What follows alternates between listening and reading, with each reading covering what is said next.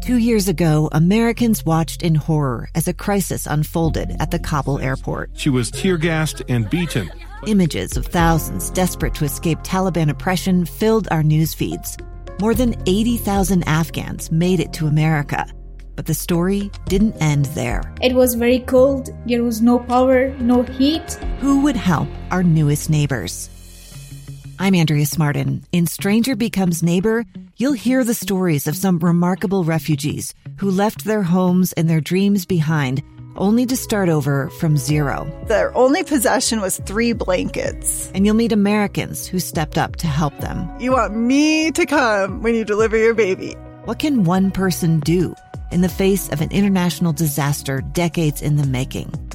That's Stranger Becomes Neighbor. Find us at kslpodcast.com. Follow us on Apple Podcasts or anywhere else you listen. Just when I thought I could like college football polls, this week's standings came out. Helmets Off is on.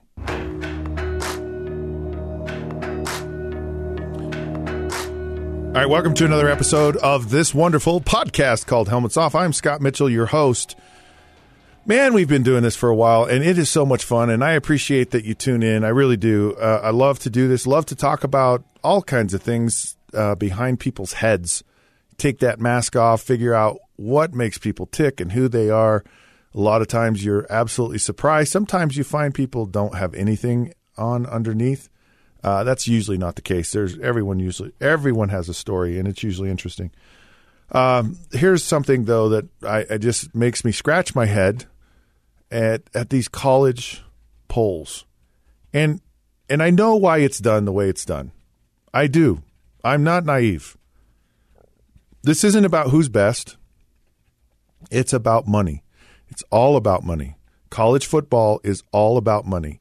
In fact, I don't even understand why there's any brouhaha about why players aren't being paid in college, because everything is about money, including the polls. Let me explain. Because I'm watching this. I have a part-time job, and that job is to go every Saturday and watch the University of Utah play football in the Pac-12 conference. And I get to talk about it on the radio. I'm the color analyst for all of the Utah football games, and it's a wonderful job. And I have a wonderful partner and we just have a great time. And quite frankly, I think we do a mighty fine job of covering Utah football. But I watch all of these teams in the Pac-12. I watch college football. I pay attention to it. And I will tell you what I really believe. Every conference has 2, maybe 3 good teams in it. And the rest are okay, and some of the teams are terrible. And I think that's how it is in any Power 5 conference, including the SEC, including the Big Ten, including the Big 12, the ACC. In fact, I think the ACC is probably the worst conference in the country as far as Power 5 conferences go. Clemson is beating teams in their conference who aren't really very good. And not only are they beating them, but they're struggling to beat them. And we've coronated Clemson as this just – and don't get me wrong, they have great players. I think all of these schools have great players. But I just don't think all of these schools are so amazingly good that their players are better than, like, say, the Pac-12, because the Pac-12 kind of gets a bad rap. And the Pac-12 is no different. There's 2 good teams in the Pac-12, Utah and Oregon. The rest, I don't want to say the rest, but then there's a second tier of okay teams. And you might find a USC as one of those teams, or maybe a Washington State, or maybe, I wouldn't even say Stanford this year. And then you have really bad teams like UCLA, but they find a way to kind of win a couple of games. But most of the teams are just average. And on any given Saturday, they can beat each other. And I believe that's the way it is across the board in all of college football. So when you see Kansas State beat Oklahoma, you shouldn't be surprised. I think the Big 12 is also kind of overrated too. No one plays defense. Nobody plays defense in the Big 12. And so how can you be a national champion if you can't play on both sides of the ball? And so when a Georgia loses and you go, what the heck happened there? You can't be surprised by it. But here's what I can't fathom this. How can you have 5 teams from one conference in the top 10 in the country? I don't understand. And really, you look at where college football is in the top 10 right now.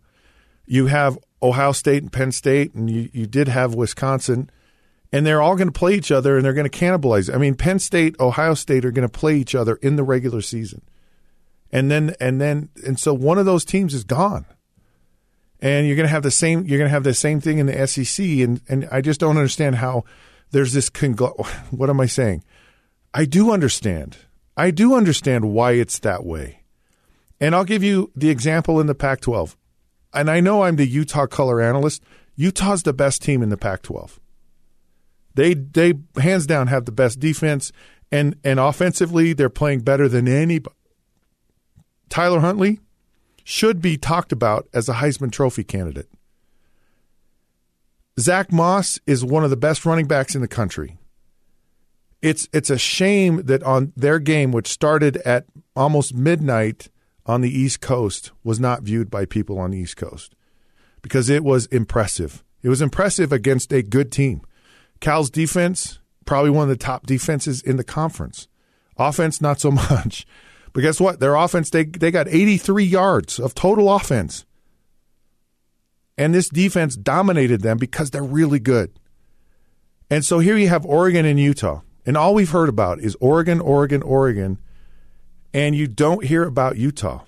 Oregon could potentially be a playoff, a college football playoff opponent, contender, even with one loss. And you're like, what about Utah? And here's why you don't hear about them. Here's why you have all these teams from the SEC and you have the Big Ten. It's all about money. And what does Oregon have? Why are they the sexy pick? Because they have a quarterback who has national cachet. He's considered one of the top prospects in the country for the NFL draft next year. And then on top of it, you have Phil Knight and Nike tied to Oregon, and they've done this amazing job of building up and promoting Oregon. And Oregon's played for a national championship. They've been in the college football playoffs before. Utah's never been there. And so I'm telling you, Utah is a better team than Oregon, and Oregon is ahead of them in the polls. And it's as simple as it's because there's more money tied to and the potential of having Oregon, because you can talk about this, probably top 10 pick in the draft next year, and that's how they it's called promotion. It's called advertising. And you're sitting here telling me that these players have no value and should not be paid. And decisions about who gets on TV, who gets in the playoffs, who gets promoted is based on not just schools, but players. And I guarantee you it happens.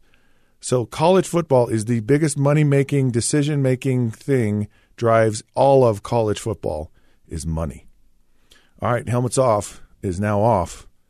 We are powered by KSLSports.com. Find us on Facebook at the Helmets Off Podcast, Twitter at the Helmets Off Show. And, of course, until then, we'll catch you soon.